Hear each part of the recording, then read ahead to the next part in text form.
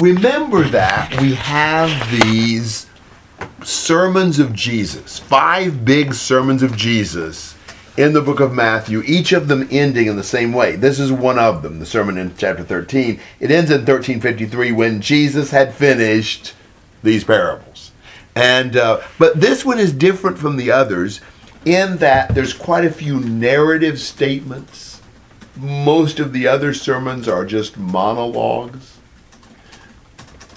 But the narrator inserts some things in this sermon more than in the others. Many of the parables Jesus uses here are farming parables, and that's because they were a largely agrarian society where that would have been their lifestyle. Jesus is using things that they were familiar with. There's a lot of reasons perhaps why Jesus teaches this first parable about the sower. But maybe in part, we would think of it as an exhortation. Which soil are you? And we'll look at that. It kind of teaches you, what you need to do to make sure you're the good soil. But maybe part of Jesus' reason for teaching this in this context is to explain why some people are not obeying the gospel. Why isn't everybody turning to Jesus? Why are these people rejecting him? Well, what we're going to find is it wasn't a seed issue. It wasn't a sower issue. It was a soil issue. The hearts of the people. So, chapter 13, verses 1 to 23. Let's go ahead and get this all. That same day, Jesus went out of the house and sat beside the sea. And great crowds gathered around him, so that he got into a boat and sat down. And the whole crowd stood on the beach. And he told them many things in parables, saying, A sower went out to sow, and as he sowed, some seeds fell along the path, and the birds came and devoured them. Other seeds fell on rocky ground where they did not have much soil, and immediately they sprang up, since they had no depth of soil. But when the sun rose, they were scorched, and since they had no root, they withered away. Other seeds fell among thorns, and the thorns grew up and choked them. Other seeds fell on good soil and produced grain, some 100-fold, some 60, some 30. He who has ears, let him hear. Then the disciples came to him and said, Why do you speak in parables? And he answered them, To you it has been given to know the secrets of the kingdom of heaven, but to them it has not been given. For the one who has, more will be given, and he will have an abundance. But from the one who has not, even what he has will be taken away. This is why I speak to them in parables, because seeing they do not see, and hearing they do not hear, nor do they understand. Indeed, in their case, the prophecy of Isaiah is fulfilled that says, You will indeed hear, but never understand. You will indeed see, but never perceive. For this people's heart has grown dull. With their ears they can barely hear, and their eyes they have closed, lest they should see with their eyes, and hear with their ears, and understand with their heart, and turn, and I would heal them. But blessed are your eyes, for they see, and your ears, for they hear. For truly I say to you, many prophets and righteous people long to see what you see, and did not see it, and hear what you hear, and did not hear it. Hear then the parable of the sower. When anyone hears the word of the kingdom and does not understand it, the evil one comes and snatches away what has been sown in his heart. This is what was sown along the path. As for what was sown on the rocky ground, this is he who hears the word and immediately receives it with joy, yet he has no root in himself, but endures for a little while. When tribulation or persecution arises on the account of the word, immediately he falls away. As for what was sown among thorns, this is the one who hears the word. The cares of the world and the deceitfulness of riches choke the word, and it proves unfruitful. As for what was sown on good soil, this is the one who hears the word and understands it. He indeed bears fruit and yields, in one case 100-fold, in another 60, and in another 30.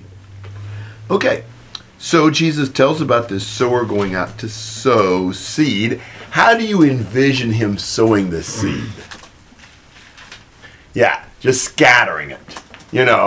The idea of a planter that puts the seed in the furrow is not a first century idea. So as the seed scatters, it falls in all sorts of places, and Jesus is using that fact to teach these lessons. He describes 4 different places where the seed would fall. And he says in verse 9, He who has ears, let him hear. I think the idea is you're going to have to listen to understand this. This is not something you're going to get just on the surface. You read that story, and that doesn't tell you much at all. You have to have ears to hear. You have to have a spiritual understanding. Now, in this parable, Jesus is actually going to explain it, so that will help a lot. But you know, most of the other parables he does not explain. And even if they're not explained, he intends for us to listen to them and us to discern them. His explanation here may be somewhat of a guide for us to understand other parables. Do you have comments and questions you want to make, just kind of introducing this section? Well, I want us to look a little bit at 10 to 17 and then try to explain the parable as a whole as we come into 18 to 23. After Jesus just tells the parable to the multitude, then the disciples come and ask him, why do you speak to them in parables? And what's Jesus' answer?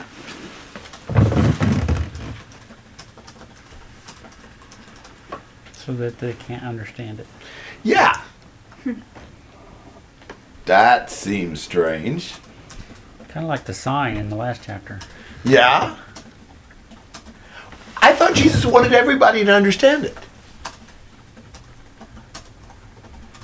He does. Yes, he does.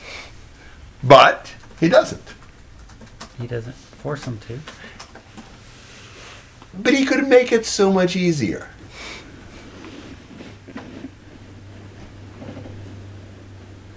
Not everything's going to be easy. That's exactly right. Jesus didn't intend to make it easier. You know, Jesus taught the way he did to where the lazy and the prejudiced won't ever get it. But those who are willing to put in the effort and invest will. This is understandable, but no, it's not something that you get just right off the surface when you read it. It's going to test how much commitment you have to really learning and seeking to understand what he's saying. And so there are some who are blessed to know God's will and some not. That's not some arbitrary decree of the Lord, but it has to do with their attitude, their hardened hearts. You know, when they close their eyes and stop up their ears, Jesus is not going to do something that's deafening even to a guy with stopped up ears. You know, he's not going to zap the hardened heart. He is going to teach in such a way that those who don't want to understand it won't, and those who do will. And he says in verse 16, blessed are your eyes because they see, and your ears because you hear. You know, they have had this wonderful opportunity to hear and see Jesus. And it's a tremendous blessing. He said, many prophets and righteous men desired to see what you see and to hear what you hear, and they didn't. We have received a blessing greater than all other people who lived before the time of Jesus, at least because we get to see the fulfillment of this. We get to see where this was going. What a blessing God has given us. And if we allow ourselves to be, you know, hard-hearted and blinded to this, what a shame. Comments and questions on this section from 10 to 17. Who is he talking to when he says, to you it has been granted? I think to the disciples that come and ask him. Verse 10. And why them? Like, They're the ones who ask. because that shows that they wanted to know. Yes. Okay. And they do have that heart of a disposition to learn and to submit. And so Jesus is giving them more help and understanding because they show that eagerness and the good-heartedness to receive it. Okay. Well, he explains the parable. And really, the parable teaches us the growth of the seed depends on the quality of the soil. That is, it's not just how well it is preached, it's how well it's heard and heeded. And in this story, there are many kinds of places the seed will fall where nothing good really happens, where no fruit is born. And you know, Jesus preaching didn't get the results you might have expected it to, and ours won't either. If you are sowing seed like this, just scattering it out, you're expecting a decent part of that seed never to germinate or never to bear any fruit. That's the way that is. But in spite of the apparently meager results, we're still supposed to sow.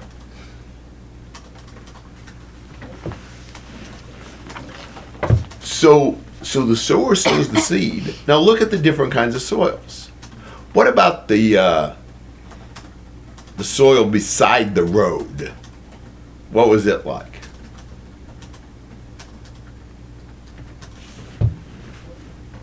Doesn't even get in. Yeah. Why not? It's hard. Yeah. It's like the place where everybody walks and they compact the earth, and so it's too hardened, it's not receptive. It never lets the word penetrate and enter. Are there people like that? No matter what you say or what you do or how well you teach it, they never get it. It just goes in one ear and out the other.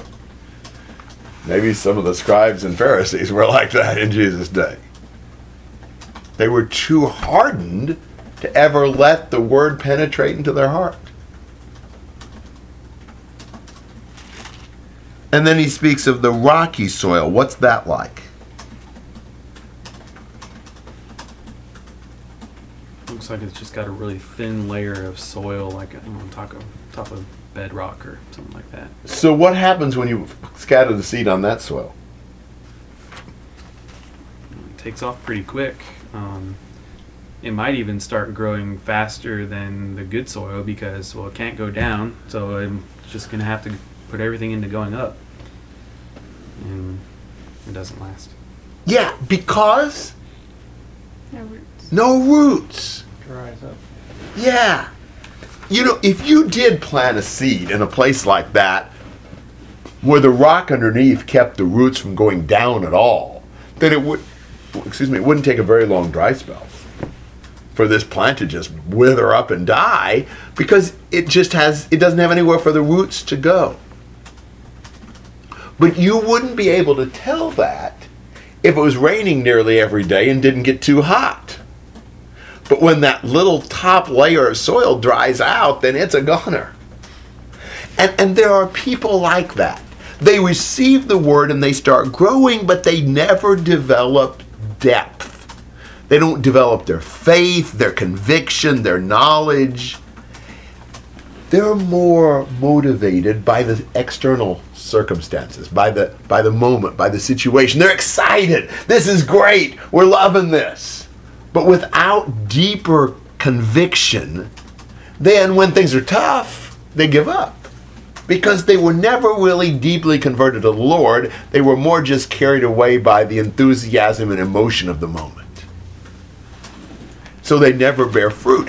But it looks weird to us because we see the plant doing well and thriving, and then all of a sudden it's gone. It's like, well, they were just doing so good. Well, what part of a plant do you see?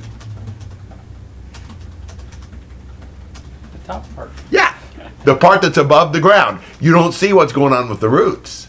And it's the part we don't see in people's lives that sometimes explains why suddenly they fall away. It's not so sudden if you realize they never put down deep roots. But that happens a good bit, and it's kind of deceptive because it's really hard for anybody else to know if it's rocky soil until some temptation or affliction or complicated situation comes along to kind of test it. Comments and questions about those two soils? Sometimes it concerns me when I see someone converted and they're really, on fire and enthusiastic and seem to be just doing everything right. Because it just seems that, within a month or two, that person winds up leaving. Have you observed that, or am I just a cynic? Well, I've seen people who are very enthusiastic immediately, who have stayed for years and are strong. Because enthusiasm sometimes is more of a factor of personality. But I will say this. What I observe a little more, and this may be what you're thinking about too, is somebody who is very quickly convinced and converted. Just suddenly, oh yeah, that sounds great, I'll do that. Without really any, it's like it's so easy to teach them because they have no resistance. Sometimes people like that are very shallow. They don't have much rooting in anything else in their life. So whatever comes along, they'll grab. I'd rather somebody was a little more skeptical and made it a little harder, because I know they'll do that with the next thing that comes along that's trying to persuade them against this. The guy who's a pushover will probably be for the next person that comes along as well. So that's more what I've observed. But it all has to do with our motivation. And it's hard to tell. Am I more motivated because I really am coming to love God and trust Him, and I'm really committed to God? Or am I more, boy, I love these people. I love this atmosphere. I love the attention I'm getting. This is great for my kids, or whatever. Just kind of superficial factors that aren't very deep. If that's what it really is, well, that won't last. Because it won't always be great. And the situation won't always be something we're going to be all excited about it.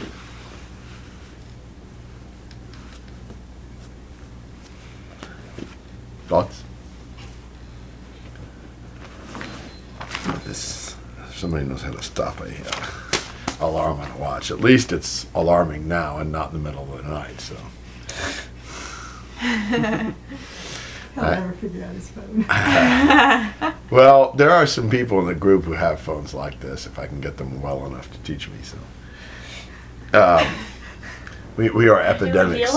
We do. Bargersville must be the be the germ capital of the world. Do you agree, Caleb? Well, I know that Austin Mallerby is a big fan of Apple. Yeah, but everybody always gets sick at Bargersville. Have you noticed that? People are sick all the time. Have. This is a puny group. So, anyhow, if Austin gets well, he'll teach me. He talks about the thorny soil. And, it reminds me so much of when we were kids, picking the sweet corn. You don't remember when we didn't use herbicide. Those first few years, 2 or 3 years, we didn't use any weed killer. And it was hilarious, especially those later plantings. I would fight through ragweed taller than the corn. I mean, I'd be enveloped in yellow. It's probably why I've got a few allergies these days. But, and the funny thing is, would you expect those corn plants to still be there in the rows? They were. They were there. But many of them didn't even have ears on them, because the ragweed were overshadowing the point they couldn't pollinate. The ones that did have ears, you ever seen corn where it's got kernels on one side and it's just smooth on the other? Or we had a bunch of these corn where you'd have a kernel here and a kernel there and a kernel over yonder. They were rotten. They were terrible. Almost no corn that was fit to eat. Why? Choked. Yeah, almost like suffocated. The weeds are taking too much of the water and the sun and the nutrients, and there's just nothing left. And that's what happens with people who respond to the Word, but they got so many other distractions. There's so many other interests, and all their time and energy and effort is being divided and parceled out to so many things. He talks about the worry of the world, the deceitfulness of wealth. Choke the word. All these distractions based on this life snuff out the fruitfulness. The person may still go to church some, but they don't have anything left to bear fruit with. That's a really dangerous kind, because not falling away completely, it makes the person feel like they're doing okay even though they're not bearing fruit. And then you've got the good soil. And what's the characteristic of the good soil? Yeah. How much? 160, 30. Yeah. Disciples aren't all the same. We're not all going to bear exactly the same amount of fruit. But they all bore fruit. They were all active and growing for the Lord. So I think it's profitable for us to ask the question, which soil are we? You know, this is a story where every single person in the world fits. Wonder which category we're in and what can we do to make sure we're in the category we ought to be. Comments and questions on that story?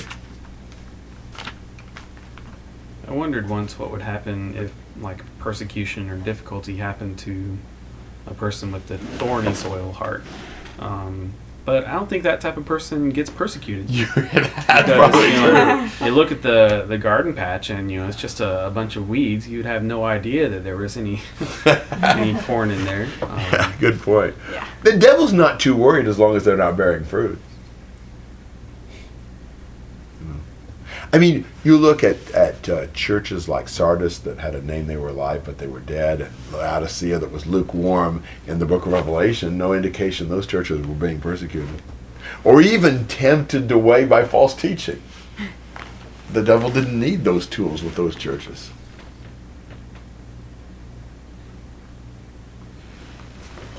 Anything else?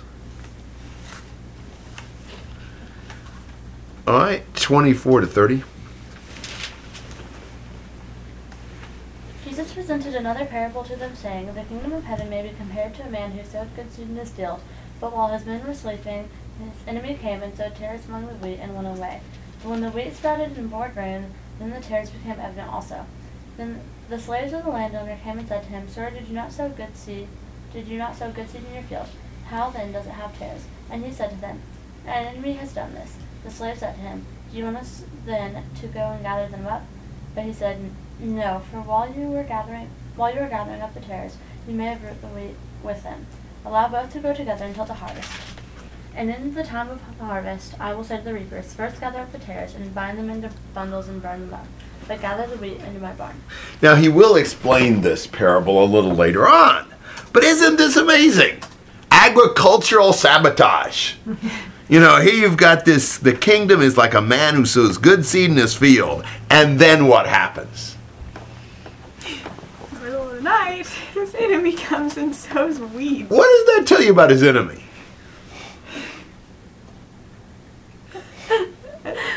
He's an enemy. Yeah. And he's cowardly, he's stealthy, he's crafty, and he's malicious. And he mimics the farmer. He does the very same thing the farmer does. He sows seed, only it's other kind of seed. It's weed seed he sows, these tares. And, the field grows up, and guess what? It's not all wheat. You got all these tares in it. And the slave comes to the landowner and said, what happened? You didn't sow tares, did you? You didn't sow weeds, did you? Why would they? Well, he realizes an enemy has done this. He's sowed all these weed seeds. And so what do his slaves really want to do? Go get him. Take him out of there. Yeah, man, we'll destroy those weeds. But what does the owner say? Let him grow. Yeah, let him grow because... They'll destroy the good too. Yeah, we can't afford to tear them out. Can you imagine so many weeds? You start pulling them up by the roots, you're uprooting whole plants of whatever it is you've got. That'll never do. And I think there's a really important lesson in this. The kingdom of God. Is God reigning as king now? How can that be with all the evil and wickedness in the world? If God's really ruling, why doesn't he do something about it? It's not the harvest yet. That's exactly right. This is saying that you can expect in God's kingdom the good and bad will grow together until the harvest. It's a good thing God doesn't destroy every wicked person the moment they first commit wickedness. If that had happened, where would we be? Destroy. That would not be a good thing. You know, God is patient and merciful, hoping for more to repent, hoping for more to prove to be good seed. And so he doesn't have some premature judgment, some premature division.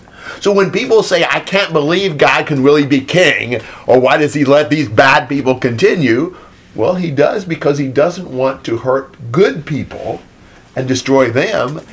And he does it because he's been waiting on people like you and me to get our lives right, so he doesn't destroy us in the process. Really, that's a benevolent thing, and people have turned around and used that against God as a proof that he's not really king.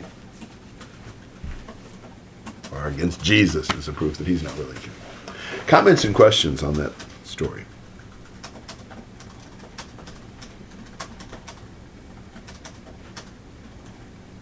All right, I think I'll go ahead and stop here since I need to get back tonight, especially being the first one, and make sure that people don't come before I get there. So, but good study. Good to do those things Were you meeting? at my house, and I'm not sure Sam's going to be there when people get there. So, once they're used to it, I'll tell them tonight that they can come in.